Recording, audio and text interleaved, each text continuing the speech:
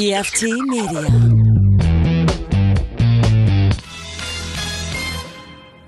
You are now listening to Cinema Crespediso. Chris Crespo Radio Show. Everybody likes it. Listen to his shit.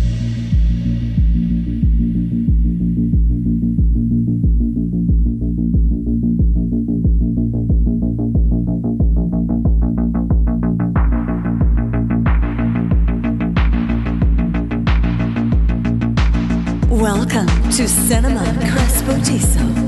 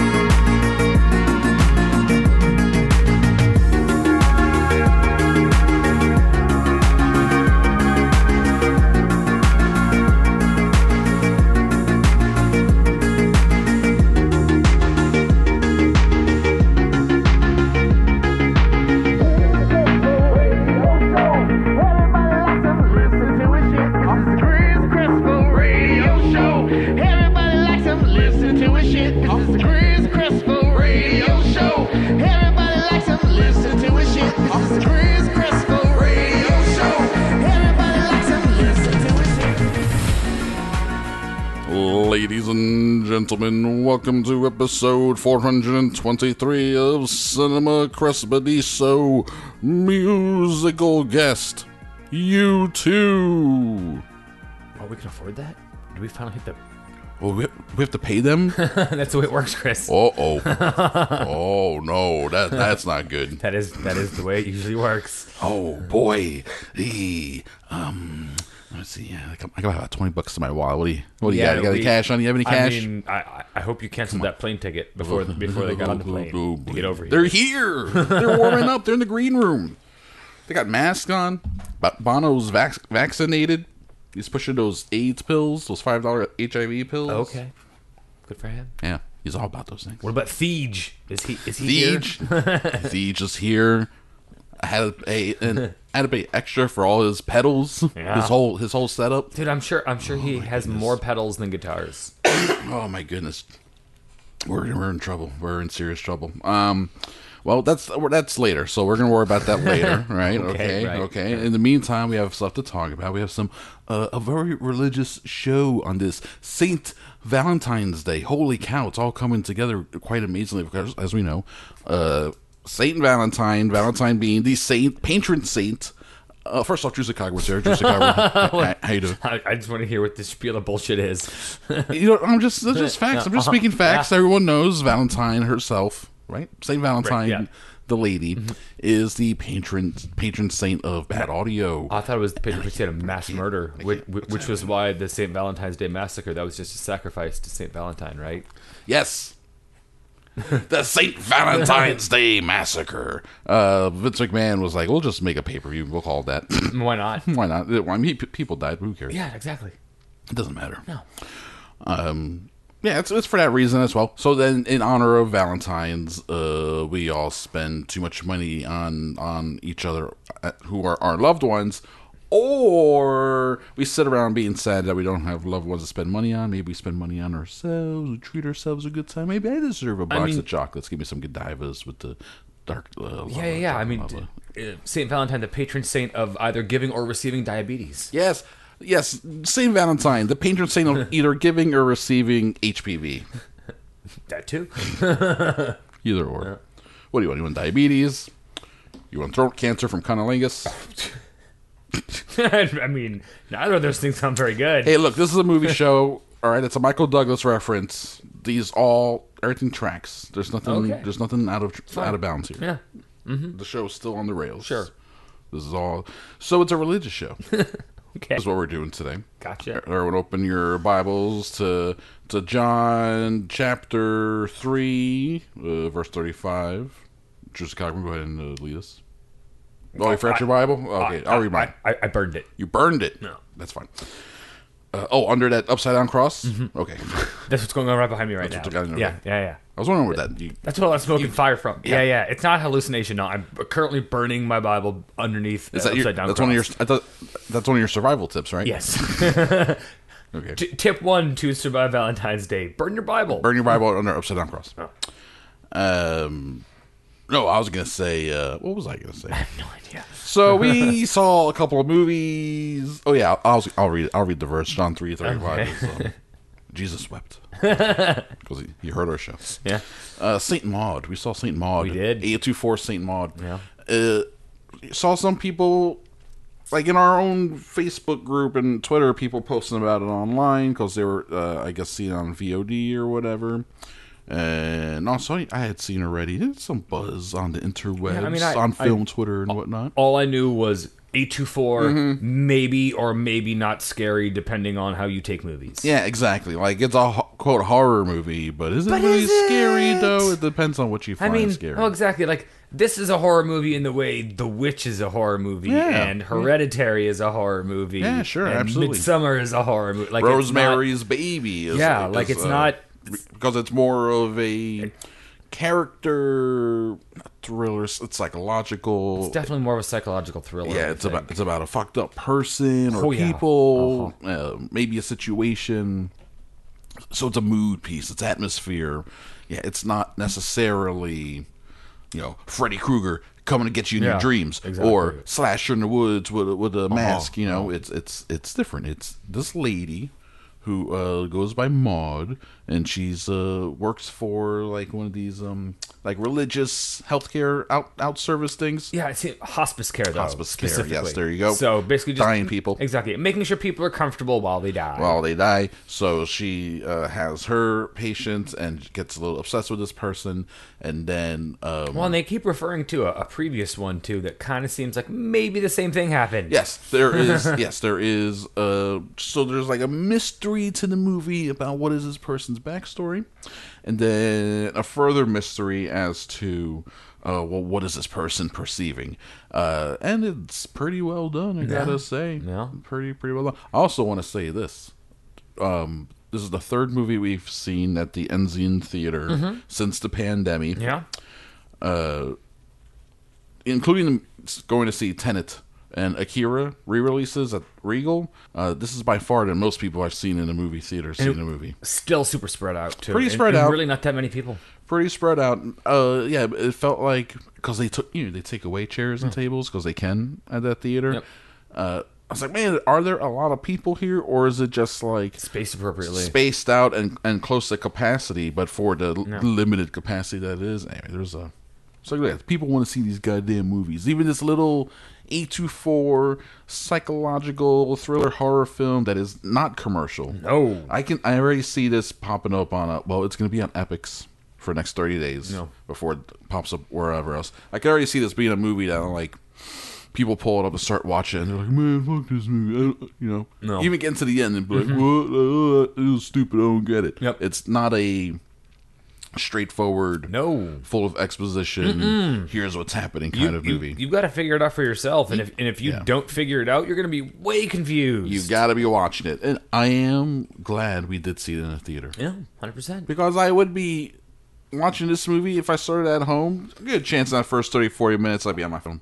Yeah, I'd be dicking around doing something that instead of thinking about something else, maybe even closing my eyes for a moment and falling asleep. Yeah, because I'm at home. I got my feet up. I'm in my house shorts and my little tank top. Your AC chilling. AC is cranking. I'm drinking. I'm like, getting so much, and I'm like, what happened? Oh, movie, damn it. Maybe that's me recreating Judas and the Black Messiah. My watch experience of that. Not to say anything against the movies themselves. It's just like, you're home, you're comfortable. It's a different environment. I'm like, man, watching this movie, but in the back of my head, I'm like, should I take that Lotto out of the freezer now and let it soften a bit, so I can like time. Then a movie, then I can eat my nice soft. Oh, the dryer's done. I better go get that. Yeah.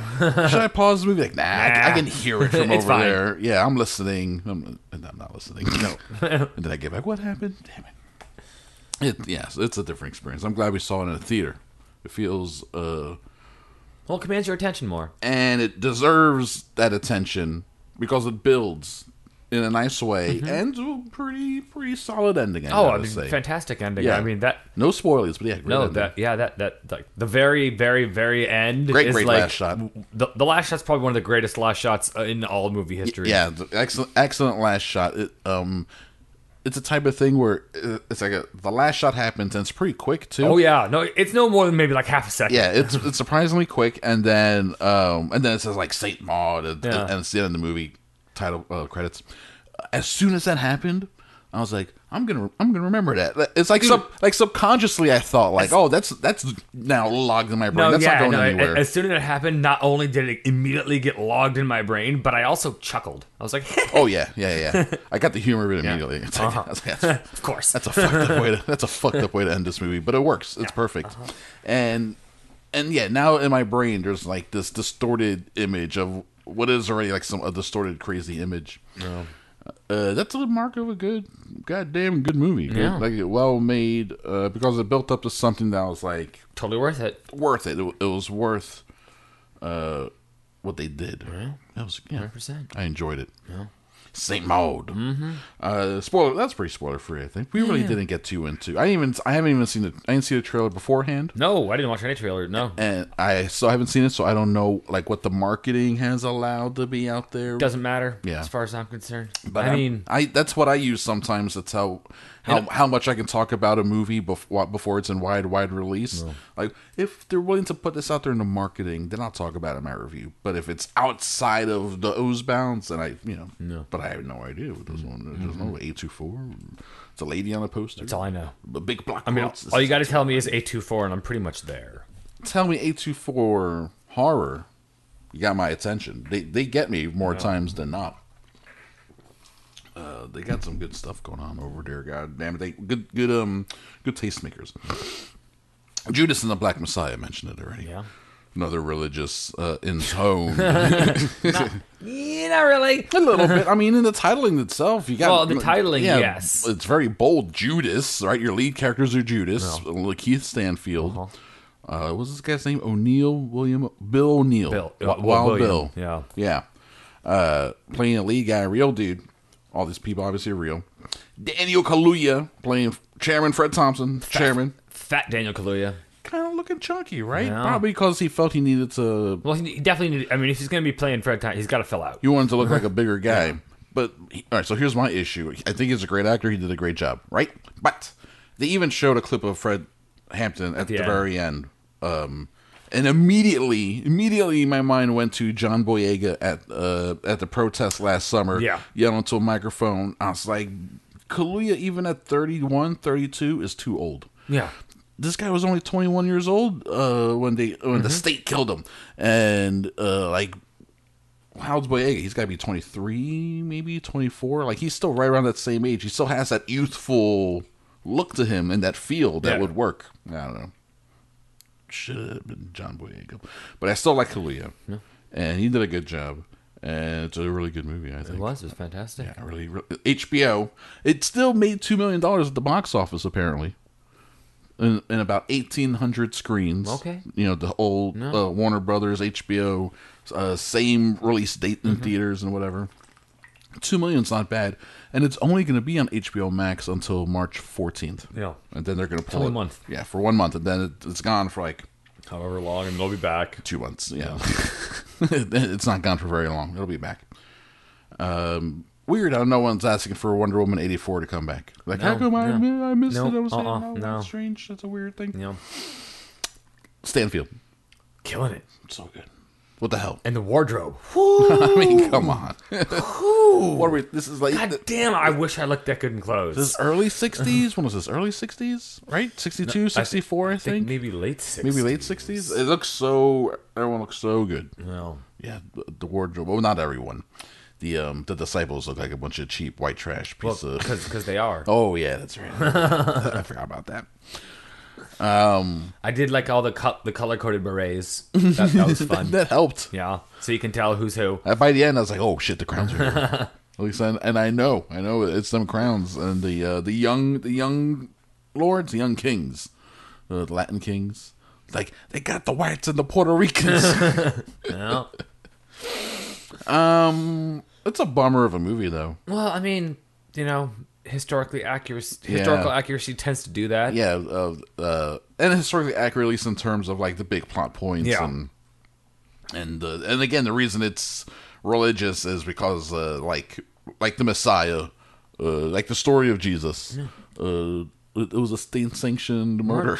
Yeah. Well, I mean, fascism at its best / worst, depending on your view. Depending on who's being protected and what. Yeah, exactly. Worked out great for the rich whites. Yeah. And the middle-class whites. And everybody else, it sucked very hard for them. It sucks for everyone else. Yeah, it's crazy. Malcolm was like, we should strike back, and they killed him. And then Martin Luther King was like, we should be peaceful, and then they killed him. Like, what are you gonna do? And Fred was like, maybe a little bit of both. Yeah. Oh, I'm dead too. Yeah, Fred was like, let's work together, and we can be violent, but we don't have to be dead. Fuck. Didn't get a chance to work it out, and then I mean, Chris, that's.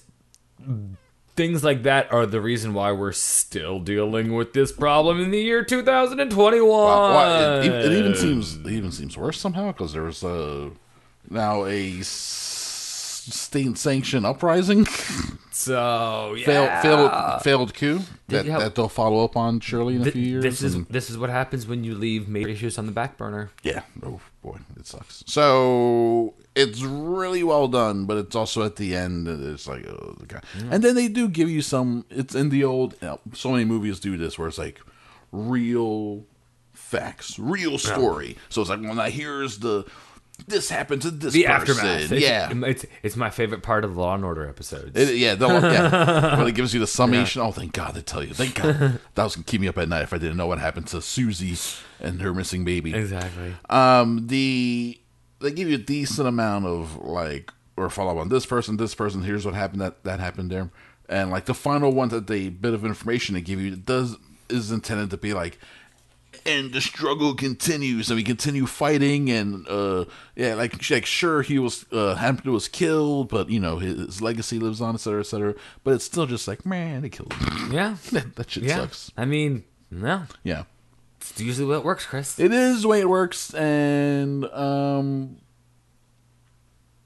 so that was a bummer. Mm-hmm. The best scenes are probably all the speechifyings. Yeah, a lot of good monologues and things like that. A lot of good basic ideas being put out there in the form of entertainment, which is the best sort of.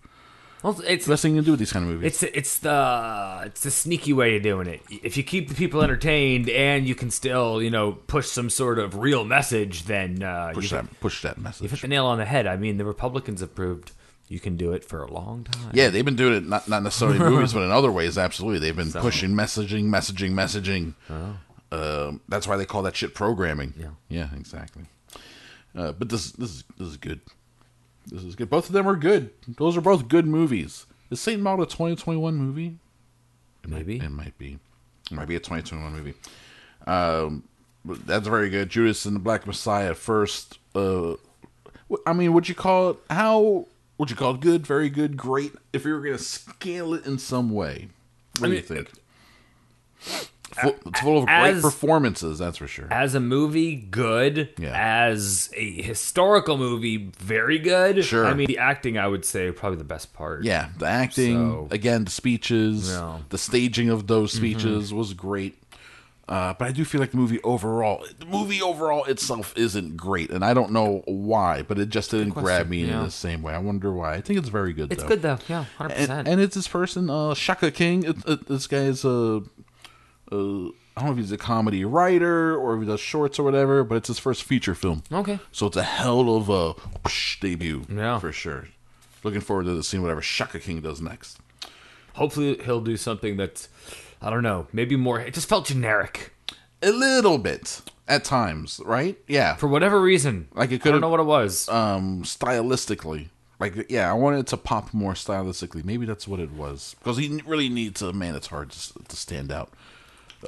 Unless you're like Steven Soderbergh, in which case, you know, that perfect framing, never moving camera is your style. Which, that's a Steven Soderbergh right there. How do you know? Nothing's happening.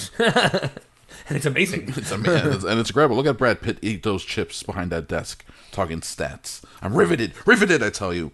All right, let's get into our media diets. I watched the Super Bowl. Okay. It's the one football game I watch a year, and really, it's just to sit next to my dad while he watches it. Then, of course, you know, he was sleeping by the half. Mm-hmm. But then the weekend was at the halftime. I was like, yeah, I watched the weekend. It's pretty good. He did a couple of the songs he did with Daft Punk. He played in there. It was a lot of fun. Did you see any of that at all? Nope. Pretty interesting how he spent $7 million of his own money on the production, and he geared a lot of it so that it would play well on TV. So he was like, fuck the people here in the stadium. Not even that many people here anyway. And it did look pretty cool. Some of it was like some cool camera effects and things like that. Was it worth $7 million? No, that's on him. People have been talking about him for like a week now, so probably was worth it for him. Okay. Yeah, he probably got more than $7 million worth of advertising. They said CBS announced over 96 million viewers across all of their platforms and everything, which is a little lower than past Super Bowls, actually, which have gone up as high as 110 million viewers. Mm-hmm. But anyway, so, they did this weird thing. So the crowd, right, they had some people in there, but they capped it, obviously. It was like a lot of vaccinated healthcare workers were in the crowd. But then to make it look a little fuller, they did just old school cardboard cutouts of people. Fun. And in order to sort of hide that a little bit, the cameras that they had on the field had a very shallow field of view. Yeah, focus, right? So I noticed it looked the best at the end of the game when after spoiler alert, Tampa Bay won, and when they won and the cameras like right behind Tom Brady and shit, like he's sharp. And then in the background, it almost looks like there's people behind them. Yes, it's all out of focus. It looks cinematic, is what it looks like. It looks like the end of Remember the Titans or some shit. I was like, well, this actually looks. They should just do this all the time. Just use these cameras all the time. It looked cool. It genuinely looked cool. Game. Who cares about the game? They had a quick 30-second trailer there were no announcements for movie trailers. It seemed like it was going to be Super Bowl with no new movie marketing for the first time in forever. But there was a 30-second commercial for M. Night Shyamalan's Old. Okay, I watched that online. Yeah, that's his pandemic-produced movie. And it looks like fun. It does. I want to know what the mystery is. Yeah, what's the mystery? So these people show up on a beach, and then they're aging quickly. Like, oh, yes, sweet. Okay. A kid, like, he runs into rocks, and he comes back, the dude from Hereditary. Yeah. Like, what? What's going on? It's that guy. It's that swarthy kid, whatever his name is. And then there was a 30-second trailer. He was also the kid from Jumanji. Yes, he is.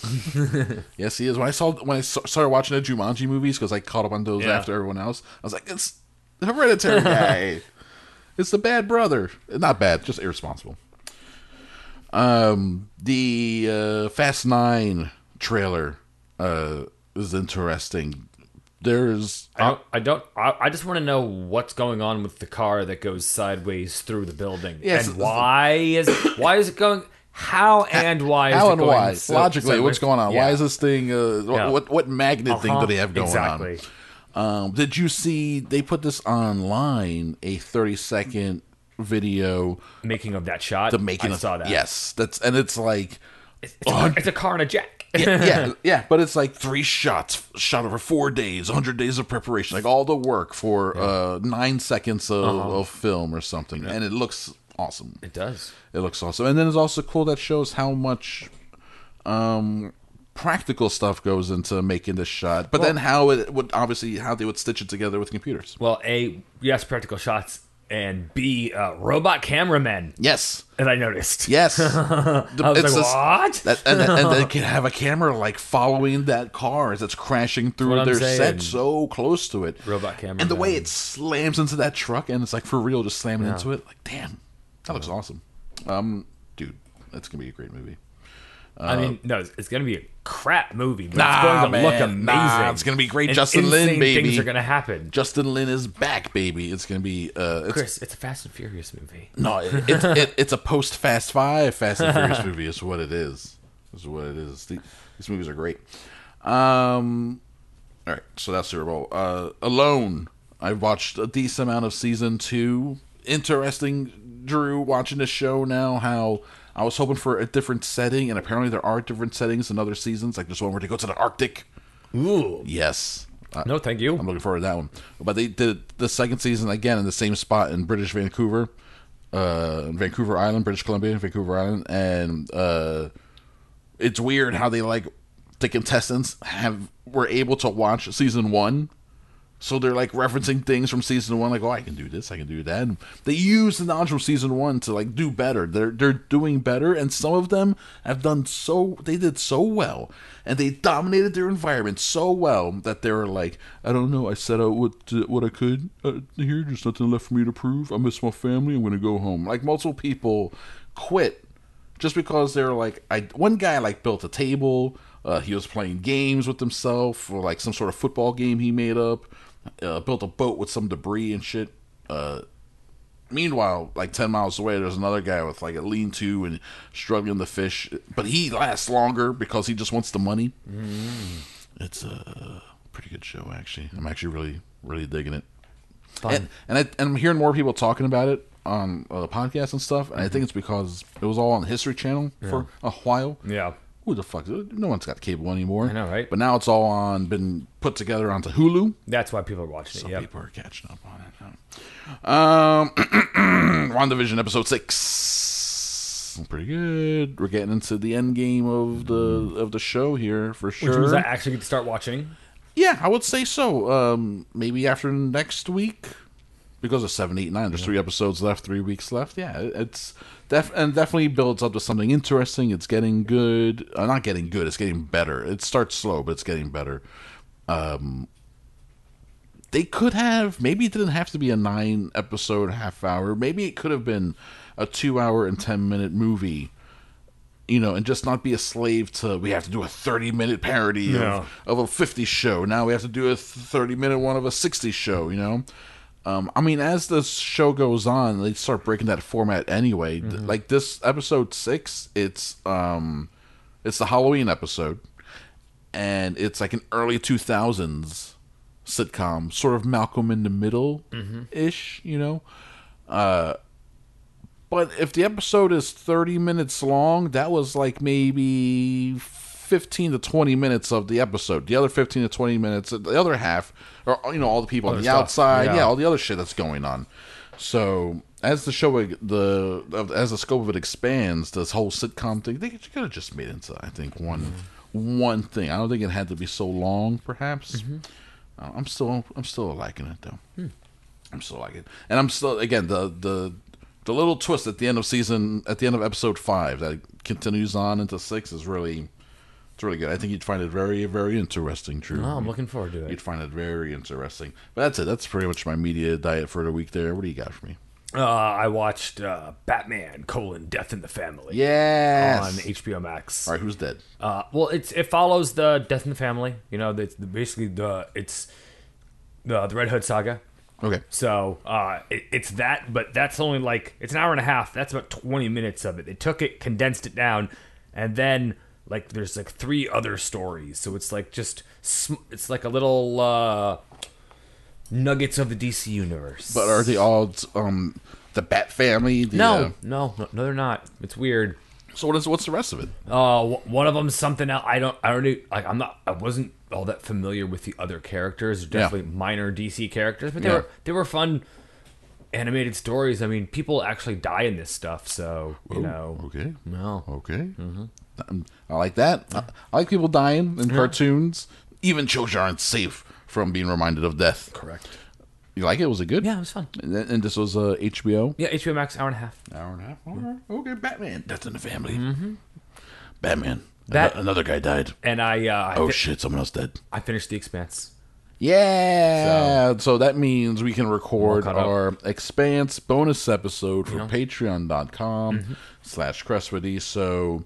But real quick, Drew, between seasons, I guess 4 and 5, those are the Amazon seasons, right? Yeah. Which one do you like more, 4 or 5? I mean, it's two different.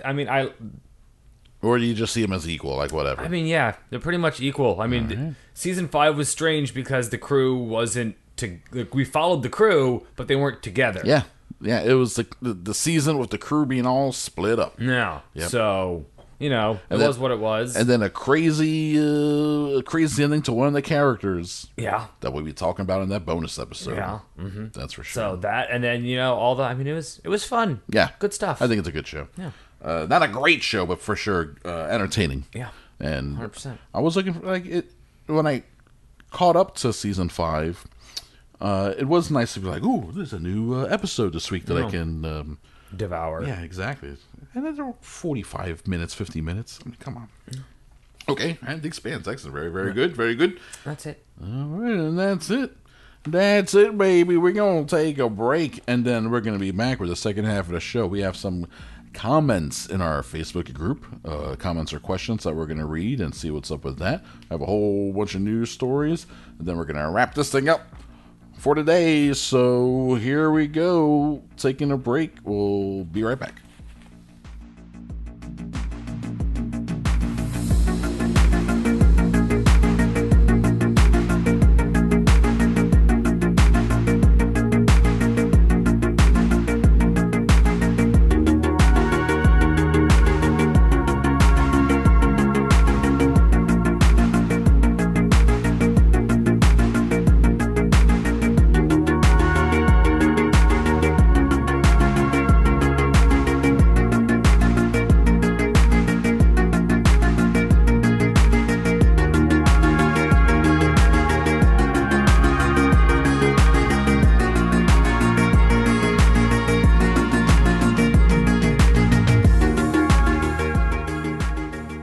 And we return to the show. Rest in peace, Cara Dune. That's correct. That's right. Yeah. Dunzo Bunzo. Gina Carano, no longer going to be employed by Disney or Lucasfilm, despite getting a number of chances. Yeah. Listen, it's fine to have whatever viewpoints you have. Just don't go blabbing your mouth on fucking social media about this shit. Yeah, why you gotta be... Okay, listen, this goddamn lady, already got herself in some hot water, agua caliente, if you will, for being a little transphobic and for making fun of people who clarify their pronouns. For example, Chupacabra is a he, him. Yes. His, right? Yes. I am a he, him, his. Yeah, I can't just know. I'm pretty boring. Sorry, but and then the idea also of, and this I had to read about it. I wasn't aware of this, but the idea of just because you and I were like cisgendered hetero dudes, we could still put that in our social media profiles because it's more like an expression of solidarity and that, hey, listen, I understand that some people want what their quote pronoun is a kid, it's part of their gender identity and they're putting that there. So it's sort of like me being like, oh, I'm fine, what do you want? Are you a she, a they, a them? I don't give a shit. I'm a he, what are you? It's that sort of thing, right? Okay. So she was making fun of that, and then at one point on her Twitter profile, she put pronouns like bip bop boop or something like that. Okay, so she's a bip bop booper. She's a bip bop booper. She identifies as a bip bop booper, and people are like, "Why you gotta be taking shots at trans people for?" They got a suicide rate in 40 percentile, unemployment rate in the 30 percentile. I don't understand why you gotta why you find them to be your punching bag, and you hit pretty hard, lady. I don't anyone would like to be punched by her. She's a tough broad.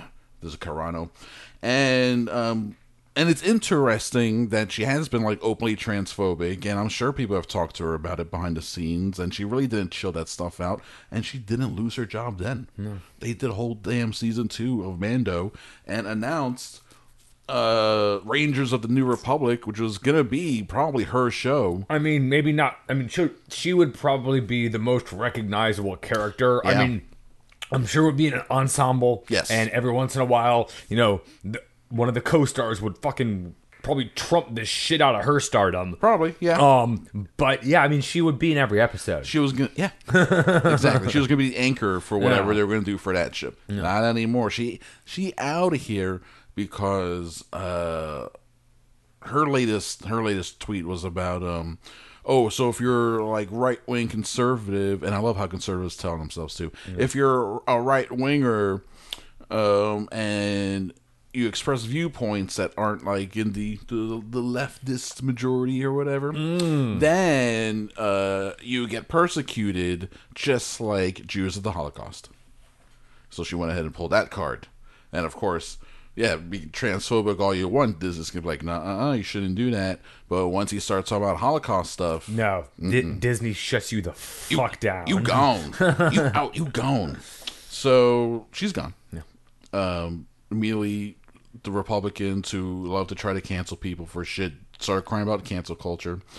Ben Shapiro, known windbag, pseudo-intellectual windbag, has his company, The Daily Wire, is hugely popular, which sucks. And they're getting into quote entertainment, air quotes. Okay. He wrote a air quotes book. Okay. Close air quotes. That's it's hysterical if it wasn't scary. And tragic. Scary and tragic for the thoughts that these people are putting out there. And his company, Daily Wire, is getting into movies, so they signed Gina Carano to produce a movie. So cancel culture, my ass. I mean, what the fuck? It's always been such bullshit anyway. Oh, you're canceled. So, but she's gone from Disney, and and that's that, Disney ladies. I mean, the Republicans love to say, you know, free market this and free market that, except when it comes back to bite them in the ass. Yes, because quote unquote cancel culture is the free market saying, we don't want to deal with you right now. Like, we're done with you.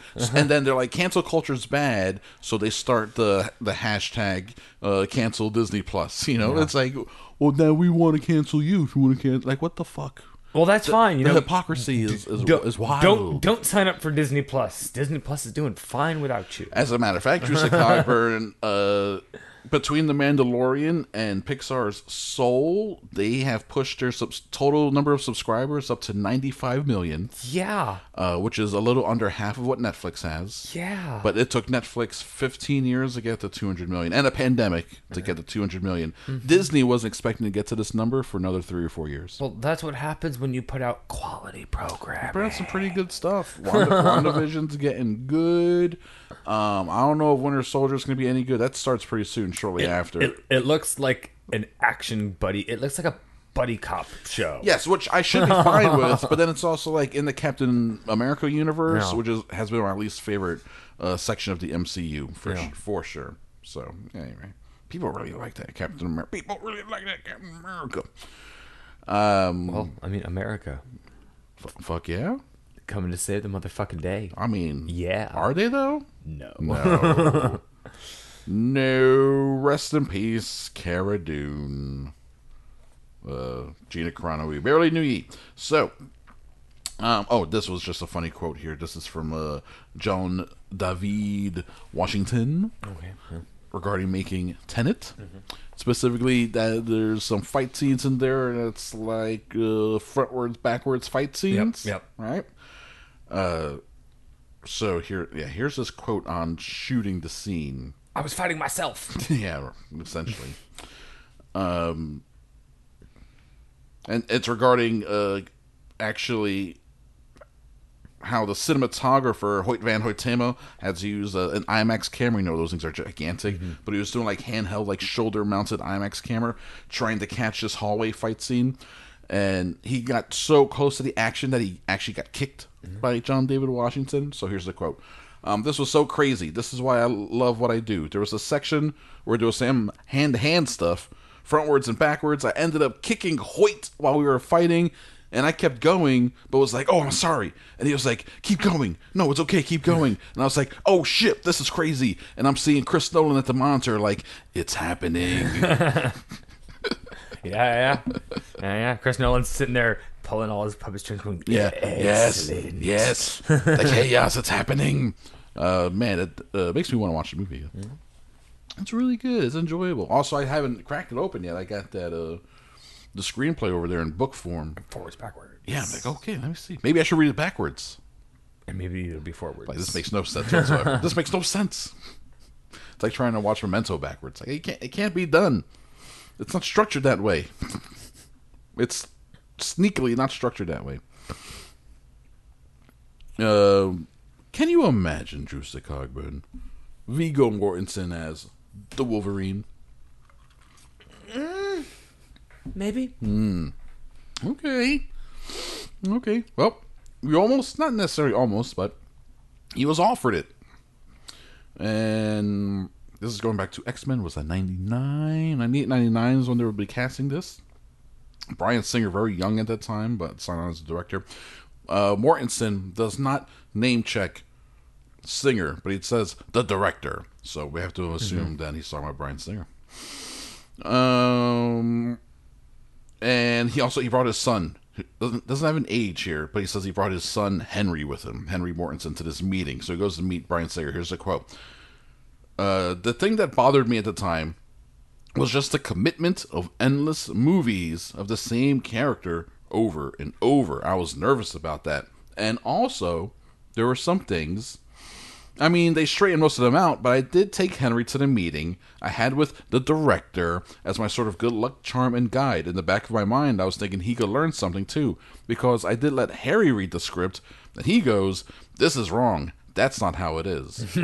And then later, jump to here, and he goes, yeah, but he doesn't look like this. Obviously talking about Wolverine. Mm-hmm. And all of a sudden, the director is falling all over himself. And then the rest of the meeting was him explaining in detail to Henry while he was taking certain liberties. We walked out of there, and Henry asked if he will change the things he told him about. And I say, no, I don't think so. I'm not going to do it anyway, because I'm not sure I want to be doing this for years. And then a couple years later, I'm doing 3 Lord of the Rings movies, so who knows? Yeah. But even then, Viggo Mortensen's son got an early look at X-Men, was like, this is right. Yeah, and I know... And he was right. And yeah, you're not a fan of the X-Men movies. No. Less than most people. Yeah. I mean, they've done some things right with some characters. You know, there are some offshoots that have been decent, but for the most part, like, as a whole, yeah, not so much. They have not cracked that code. I mean, they did lay enough groundwork. I mean, like I said, to get you to Logan. Yeah. To make Logan work, because Logan worked. Logan's very good. Well, Logan was fantastic. But we needed many Wolverine appearances over the years, I was about to say we needed the Wolverine. Yes. Before we could get ourselves to a Logan, and even the Wolverine has its issues. Yeah, for sure. And then also having Picard, Patrick Stewart, having him, building up that character over time, the familiarity of it. Well, no, exactly, and having him and Logan really brought like a certain gravitas to it. Yes, you know, exactly, because we've seen it, we've taken. It's fucking him and the character, Patrick Stewart. Yeah, both him and the character, the actor and the character. We understand what he brings to a thing, and then put him in that situation. It's like, oh yeah. Yeah, for the most part, though, it's been a bunch of garbage.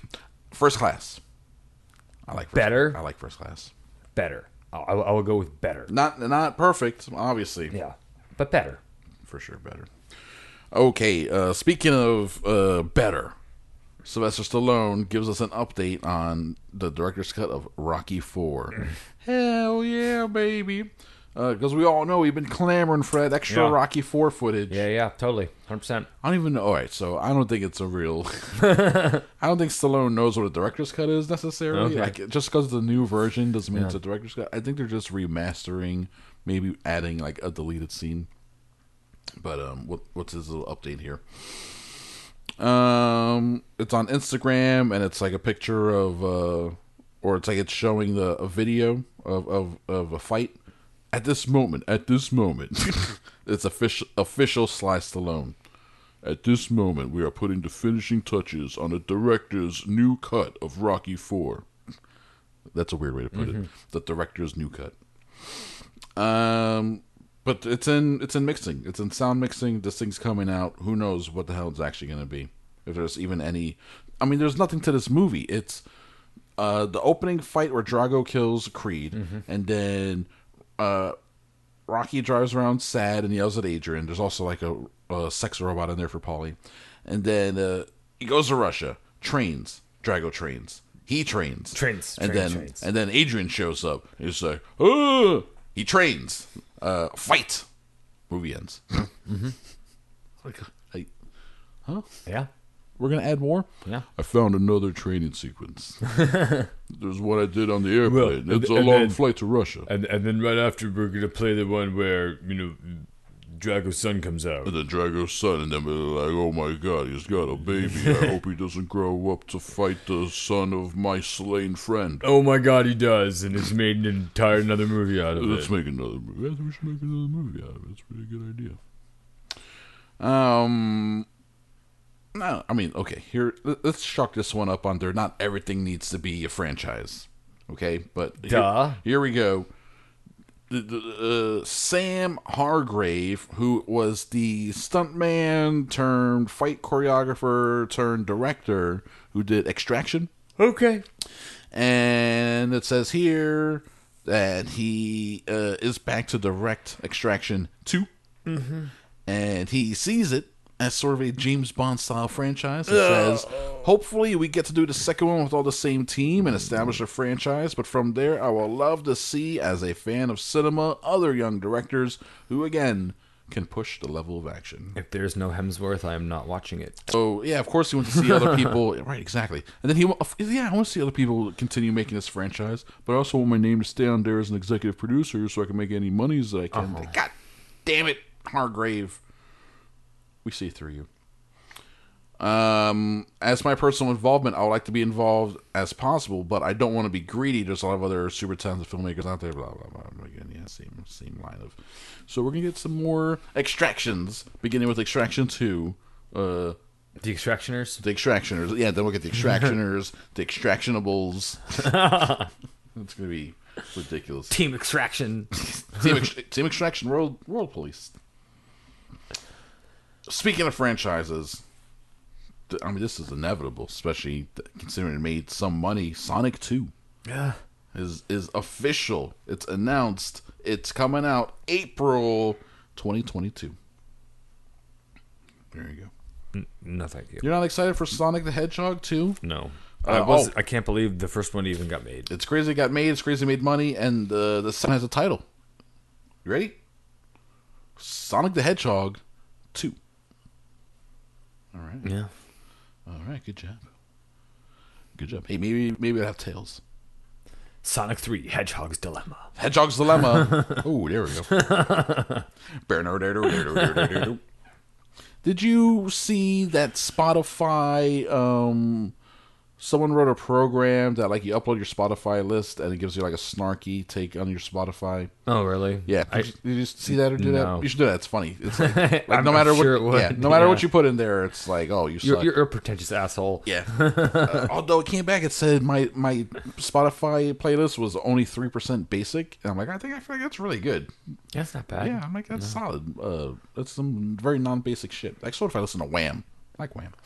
The one thing it did come up with, like deep in the weird way it comes up, is it questioned why I listen to so much to Postman Syndrome. It was like there's a reason like no one listens to the Postman Syndrome. I was like, oh, that's a weird one to choose. Yeah, but some of their songs sound like Tool. Yeah, yeah. It probably like it found the thing that I listen to the most with the least amount of like monthly listens. Yeah. It's like, now we're gonna make fun of you for listening to this. It's funny. It's like, oh, we got another Daft Punk fan. I was like, yeah. You should do it. I want to see yours. We'll see if we can remember to do it after the show so no one else can hear it or experience it. Kitano Kiteshi. Did I say it backwards? Takeshi Kitano? You can say it either way. Okay. he has announced his final film as a director. Okay. He's 74 years old, Kitano, and his nickname Beat Takeshi. Beat Takeshi was his nickname. He announces his final film. It's called Kubi, which translates as neck, and it's a period action film based on a 2019 novel of the same name. His novel, as a matter of fact. Okay, so he's making a movie of his own book. Yes, and that's the type of guy he is. He's like, he did TV, acting, directing, writing. He did it all. Does it all, did it all. But he's getting ready to retire. He's getting up there. So he announces this his last movie. And it's about, where is it? His biggest career hit was Zatoichi. Here we go. Kubi is one of the many fictional treatments of a real-life incident. A famed warlord was assassinated at a temple in 1582, and his battle avenges dead lord in battle. It's a vengeance. Mm-hmm. Vengeance. Go figure. Samurai's vengeance. No. Hell yeah, baby. Most people probably know. People might be listening like, Kitano Takeshi, who the hell is this guy? MXC. Yes. Which is Most Extreme Elimination Challenge. Which was on Spike TV? Yeah. What was always Spike in the 90s? Yeah. He was one of the quote-unquote presenters. And yes, because it was his show, Takeshi's Castle. Yeah. And they just took it and like redubbed it. Yeah. They basically like riff tracked it. Yeah, they riff tracked that shit. But he's like one of the main dudes who presents the show. He's a director. Firework is a really good movie of his. Brother is another one that's really good. Yeah. He was he's the bad guy in Giant Mnemonic. The overall bad guy that you really see. He's only in one or two scenes. Yeah. You had another one? I'm trying to think, maybe. Oh, he was Do it. Most recently he played the boss man in that awful Ghost in the Shell remake. Oh yeah, that's true. He's also do it. Yeah, do it. Isn't he the teacher in Battle Royale? Yes. There you go. That's what I thought you were saying right before. Yeah. Isn't he the teacher in Battle Royale? He's the teacher in Battle Royale. That the lady from the Hunger Games swore she never saw, never even heard of. What is this? Battle Royale with cheese? Isn't that a Pulp Fiction joke? I wrote something else about students dying. This is interesting. I have a couple stories here about some good team ups. Lord Miller got themselves a new gig as producers for Tyler Nilson and Michael Schwartz. Those two guys are the directors behind The Peanut Butter Falcon. Nice. That was good. That was a good one. It's a good, interesting movie. Original story, well done. And those guys working with Lord Miller. Come on. Yeah. Come on. This is according to Collider. Here are the details of the movie that they're working on. Nilsson and Schwartz are in talks to write, direct, and produce this untitled film, which sources describe as a Cuban story that will be shot largely in Spanish with a very naturalistic vibe. Set amid the heightening AIDS epidemic of the early 90s, the story is said to follow two brothers in the Cuban punk movement who enter a sanatorium to escape poverty. Okay. I wonder if which one is it? Is it Lord or Miller? Phil Lord? I think it's Phil Lord, who lives in South Florida, and he's Cuban, half Cuban. I wonder if that was his story, and he was looking for someone to develop it for him. Maybe, or based on his story, or based on an experience. Mm-hmm. Yeah, because he has been already connected to certain Spanish forward projects, and like Cuban forward specifically, Cuban-centric stuff. So I can see why he was doing that there. I mean, God, shit, that could be good. What's peanut butter in Spanish? What's falcon in Spanish? Man, we're bad at this. But you're the Spanish guy. No habla español. Oh boy. Don't tell that to Bono. He swore that I told him this was a Spanish program. He's like, I swear this is not going to air in America. Because I have a contract, you know. Mm-hmm. I know, Bono. I know. Let's see. We go to the next story. Oh man, remember we love our politics on Cinema Crespity, so let's do a quick episode of Talking Politics with Paul and Politics. Do you remember the Four Seasons press conference? Yes. Someone 4 Seasons landscaping. 4 Seasons total landscaping. So someone made the 4 Seasons total documentary. Apparently, Drew, someone was there, with cameras documenting the whole thing as it went down. The business taking the call, setting everything up, the people showing up, and everybody being like, "What the fuck is going on here? I don't know, but apparently the president's coming." Pretty crazy. So the 4 Seasons total documentary is coming. That sounds. I mean, it's super interesting story. I mean, and I like these documentaries where it's like Citizen 4. Like, oh my god, there was a camera in the room when the shit was happening, and you can actually just see it. No, like I can see it. Let's see if it has here. When, where? At what point in time did someone realize, we got the wrong 4 Seasons? Yes. And yet we're continuing. And then, and then at what moment did they plow forward? Why am I finding? I guess maybe it doesn't have a. Oh, yep. So still looking for distribution. So hopefully we'll get to see it. I'm sure it's like Hulu will pick exactly. It up. Come on, Hulu. It's such a Hulu documentary. Just do it, you idiots. Bullet Train. All right, we've been following this one a little bit. It's the David Leitch, a bunch of assassins on a train movie. Yep. It's starring Brad Pitt, but the cast is getting crazy. So Brad Pitt's a star. Lady Gaga's in it. Kick-Ass is in it. Brian Tyree Henry is in it. This can be his follow-up to playing Phastos in Eternals. Yeah. Phastos. Phastos. How would you say that? Phastos. That just sounds weird. I know. Speaking of Atlanta, we weren't speaking of Atlanta. No. Sassy Beats. Yeah. Is in it. Michael Shannon. Ooh. Logan Lerman. Okay. And now Sandra Bullock has just been added onto the cast. Fun. Yeah. It's a big old cast of characters. It sounds like everyone's going to have a lot of fun making this weird-ass movie. It does, yeah. It does sound like it's going to be an enjoyable set to be on.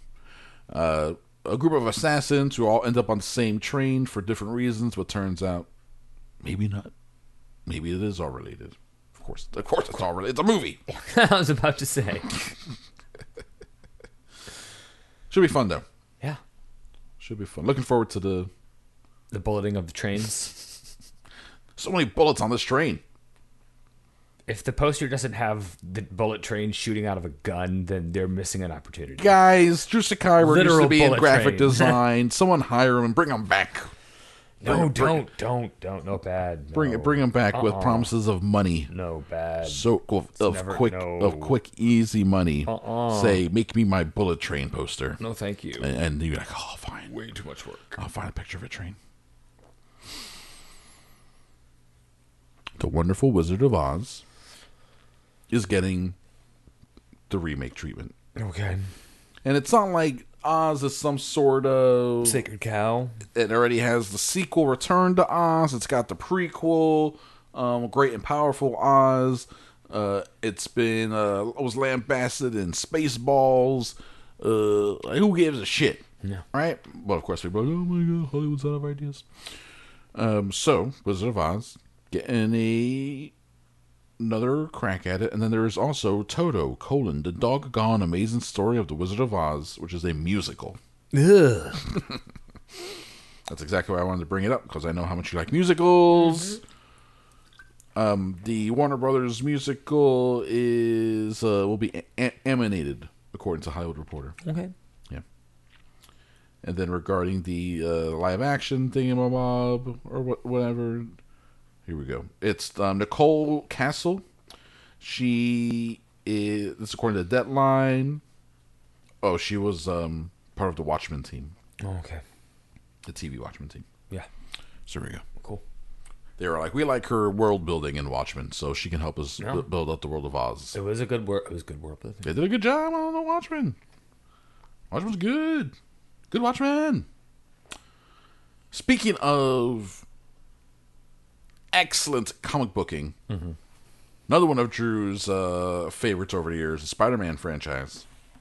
Oh,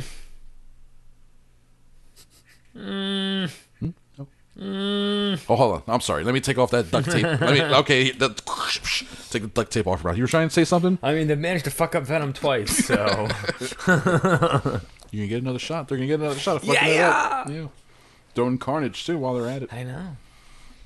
Okay. Spider-Man 3, well, first off, Tom Holland, the terrible keeper of secrets, they were like, hey, come on, is Tobey Maguire and Andrew Garfield, they popping up in this thing? And he's like, no, pretty definitely, like, no, they're not in it, It ain't happening, so they'll be in it. Yeah. And now it seems like Willem Dafoe maybe popping up, coming back as the Green Goblin. I mean, why not? Why not? Maybe because this thing has too many people in it. We got Jamie Foxx is back. Alfred Molina's back. Everybody's back. Everybody is back. They're gonna bring back too many Spider-Men. What the hell's going on with this thing? Could be fun. It could be awful. It could be terrible. We're gonna find out next 2022, I guess.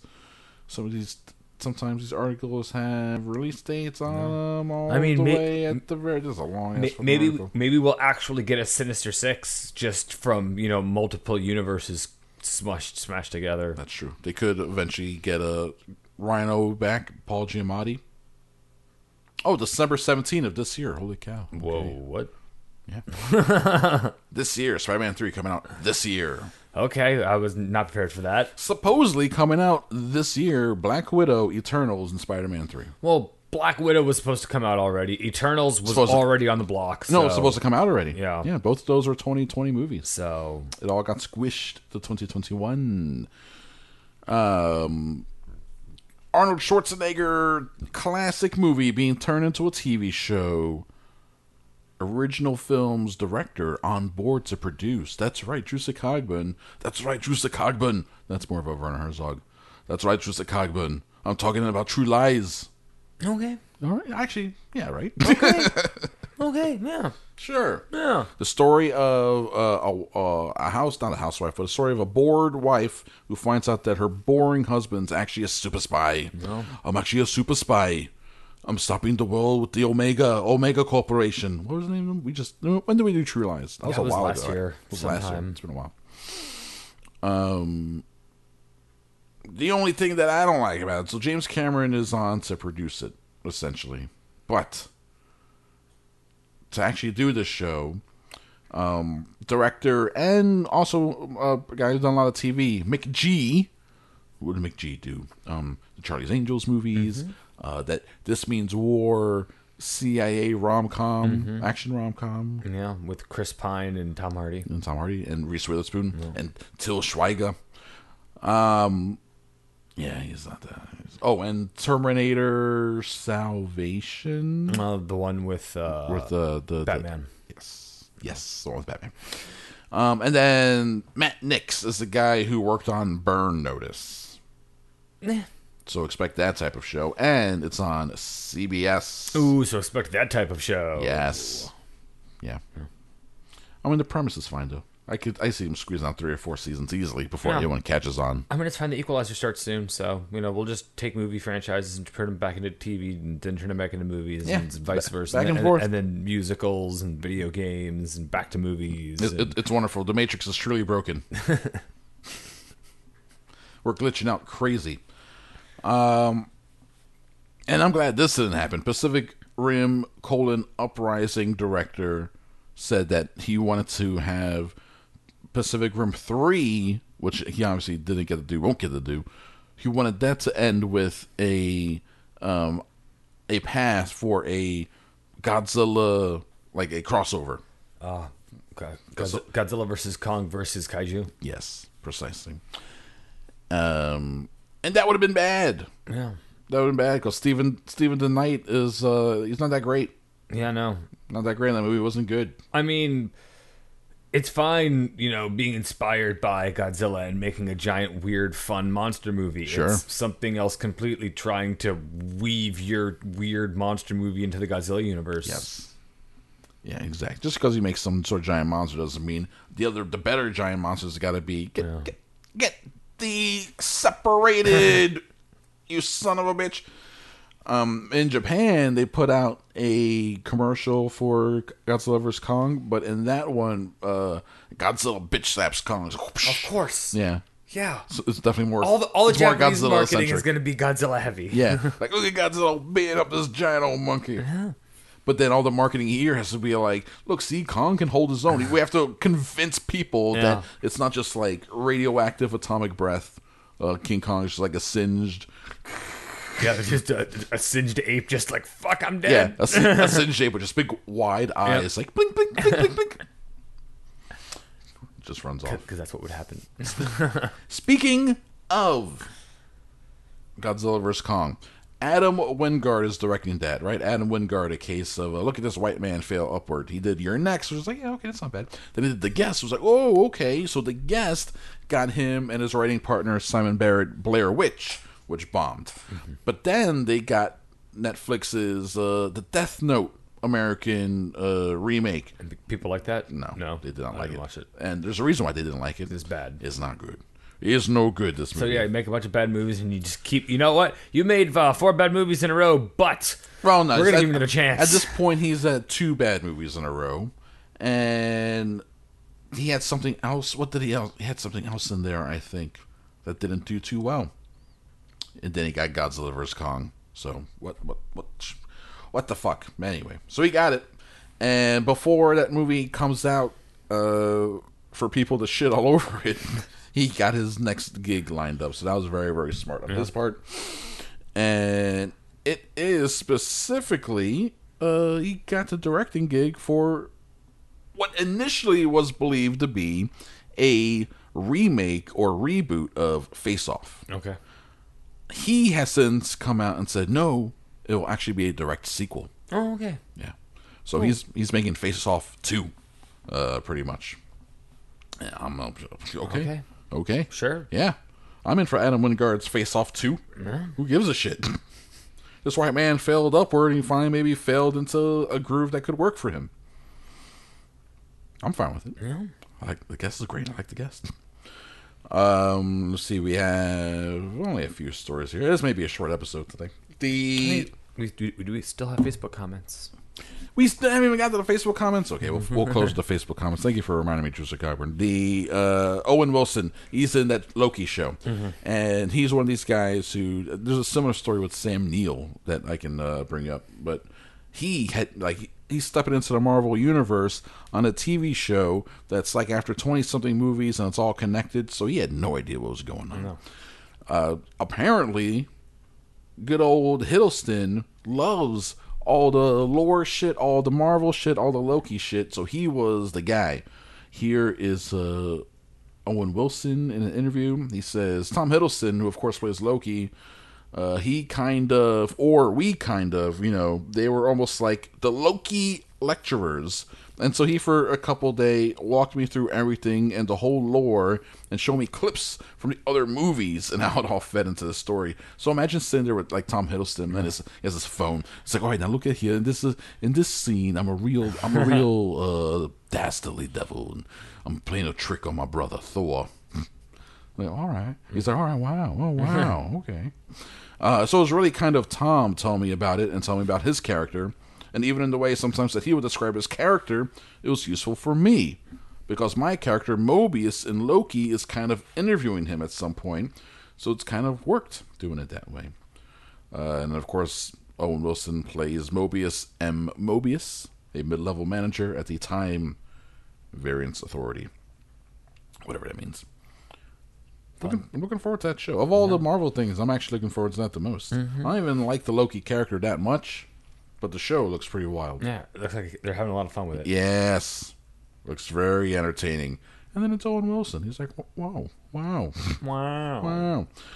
HBO moving forward with True Detective Season 4, but without show creator Nick Pizzolatto. Okay. They are looking for some writers to do... Make dark, twisted cop shit. Make us a dark, twisted cop shit, please. And they have also said if they can't find someone that they feel like, they can give us the quality that we're looking for, that matches Season 1, really. Because Season 2, no one liked it. And then season 3, it's like, yeah, it's okay, it's pretty good, not as good as the first one. They're like, if we can't find like someone that we feel is really going to deliver a great season, then no. Okay. And it's not happening. Good. And I believe that they are still trying to keep that level of quality because they turned down Outsiders season 2, which is a bummer, but they weren't happy with this isn't good enough, And they want Misha Green to come up with a season 2 for Lovecraft Country. But if it doesn't happen, it doesn't happen. Yeah, they don't know. They're like, we hope she can. No. We're officially stating we hope that she can do it. But they can't. It's tough. Yeah. And it's definitely better than cranking shit out. And then, I would rather you just leave the property alone than give me a season of garbage. Yeah, exactly, guys. Come on, relax. That's why I'm glad we didn't get that. In hindsight, I'm glad we didn't get that Mad Dog season 2. No. Fine. Could have been bad. Could have been bad. But now there's this one season of this show that it's actually really good for just being one season. Yeah. It's like a miniseries. Yeah, I can tell you, hey, just watch the show. Yeah, it's a miniseries. Just call it a miniseries. Limited series. Yeah. Call it limited. These guys. Benioff. Vice. The Game of Thrones bros. Mm-hmm. The Game of Bros. The Bros of Thrones. They are busy. They're fucking busy. That's what they're doing. They have a new project lined up, a third project lined up. What are the other 2 that they have? Oh, yeah. So they're adapting the 3-Body Problem for Netflix, and they're working on a half-hour dramedy called The Chair, which is starring Sandra Oh, and the showrunner is Amanda Peet, who is apparently married to David Benioff. Okay. That's interesting.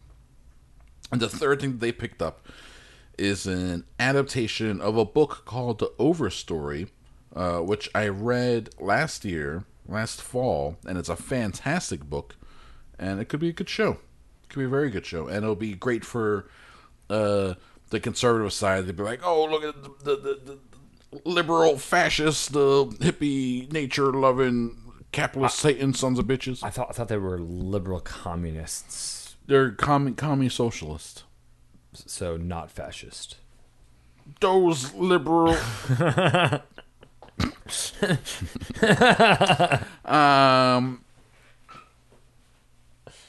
Oh, this is so it's for Netflix, and it's part of they signed a 5-year deal with Netflix that's overall worth $250 million. Yeah, this book is some real Lorax shit. Yeah. Like, oh, what are we gonna do with our precious trees? Oh no, well, man's progress is gonna kill us. Blah blah blah. That kind of whiny bullshit. Mm-hmm. That the liberals just eat it right up, lap that all up. So well, anyway, I think it's gonna be good. Reason I even thought of the book is because I was reading an interview with Keanu Reeves, and one of the questions was, "Wait, you reading anything now?" And he mentioned The Overstory, and I was like, "Okay." And then I bought it, and then I got it. I was like, "Oh, it's a book about trees." But then sent a friend as a Pulitzer Prize winner. I was like, "Oh, what do they know?" Then I started reading. I was like, "Damn, this book is good."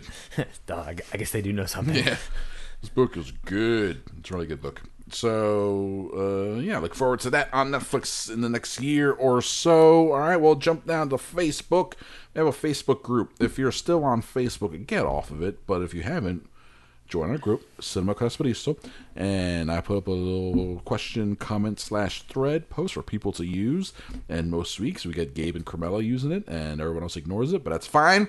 That's what it's there for. So let's get into it, baby, and let's see what the people got to say. Gabe got at us. What up, Gabe? Lovecraft Country Season 1. Ooh, nice. Speaking of, hey. This show is well produced and takes a lot of care establishing themes and making historical / cultural references. Yeah. That I appreciate the most, because it grounds the story. Yes, there are monsters and magic, but Lovecraft feels more realistic to me than a Van Helsing or something similar. There are some good character arcs, and they all get a chance to shine and grow. The cast do a pretty good job overall. From the beginning, the show leaves Easter eggs everywhere. Whether it's the character's name, an allusion to a mythology, the flash of a book, it feels really smart in a way, and I sense they were able to achieve whatever vision they had for the show. Mm-hmm. That script feels zipped up tight. I was a bit surprised at some of the love scenes, only because I would love for the youngins to watch this for historical lessons. It's softcore stuff, but it just felt like some of the scenes could be cut down. I shouldn't be surprised, being that it is HBO, and I just finished Westworld, which is bushes galore. But Lovecraft gives you all the boobies and man-ass and gay/lesbian sex you desire, plus more. Overall, I'll give the show a B+. It feels like it should have the gravitas of one of HBO's flagships, like your Game of Thrones or Westworld, but something about the magic stuff doesn't get me to love it all the way. I'd put Watchmen over this show, but I'm not selling on Jordan Peele just yet. Just give season 2 a go.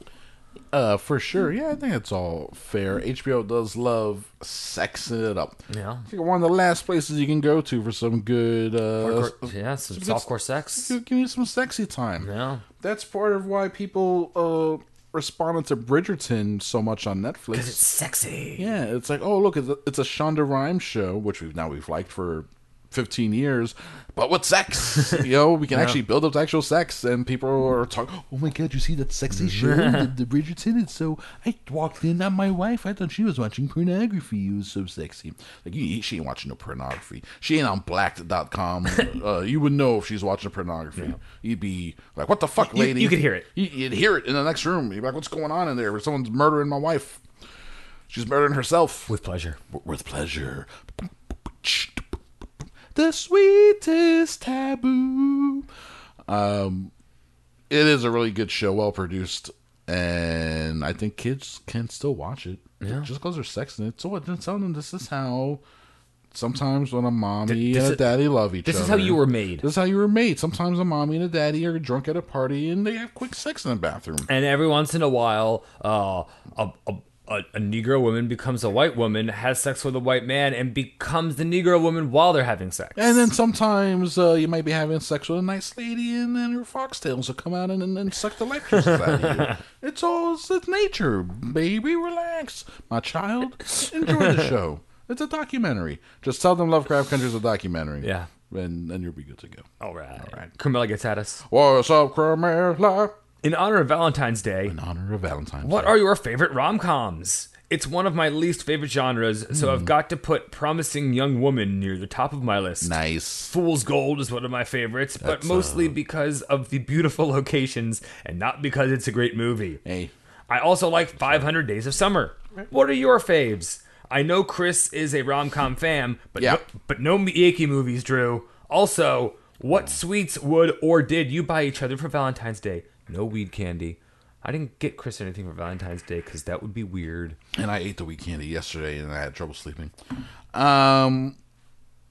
It's a shame because audition, for like the first hour or so of audition. It is like a rom-com. It's a very good rom-com. It's specifically a very good rom-com. And then it gets real weird. Then you get the real fast. Then that table turn. Okay, well, let's see. Comedies of the romantic nature. I mean, I'm a fan of Chasing Amy. Chasing Amy is a good one. We got some nice pussy in jokes in there. Finger cuffs. Some finger cuffs, stuff like that. Gets very raunchy, very 90s. They probably use the F word for gays once or twice. More than likely. It's been a while since I've seen it. I bet you that happens. Definitely. Yeah, they do. Yeah, they do. Shaun of the Dead's an easy one because it says right on the box it's a romantic comedy with zombies. It's a rom-com. That's kind of a easy out for dudes. Be like, oh, I like me a rom-com. There was a romantic comedy that surprising how much I liked it. Okay. Crazy Stupid Love. That's the Steve Carell Gosling. Stone. Yes. Who's Carell paired up with in that? Oh, I forget. Someone. I do not remember. More age appropriate, yes. right? Yeah. You like that one? It's for what it is. Yeah. All right. It's watchable.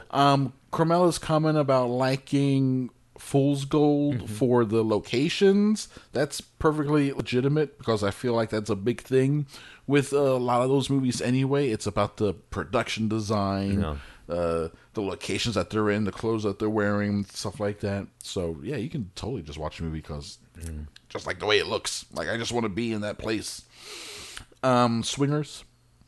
Yeah, it's sort of a rom-com. Yeah. I mean, there's romance in there. Yeah. There's comedy in there. Fight Club, yes. A romantic comedy between a man and his alter ego, and then a woman. And a woman. It's actually a three-way type of thing in there. Kind of a Me, Myself, and Irene type deal. It is actually Me, Myself, and Irene. There's another one. You've Got Mail is bad, but I saw it in a theater with the girls, so I guess it's got a memory spot in my heart. That could be a tumor. I'm not sure. Or a cancerous doctor. The results haven't come in yet. Monster. Yeah, Monsters are good. It's very funny. Monsters, very, very funny.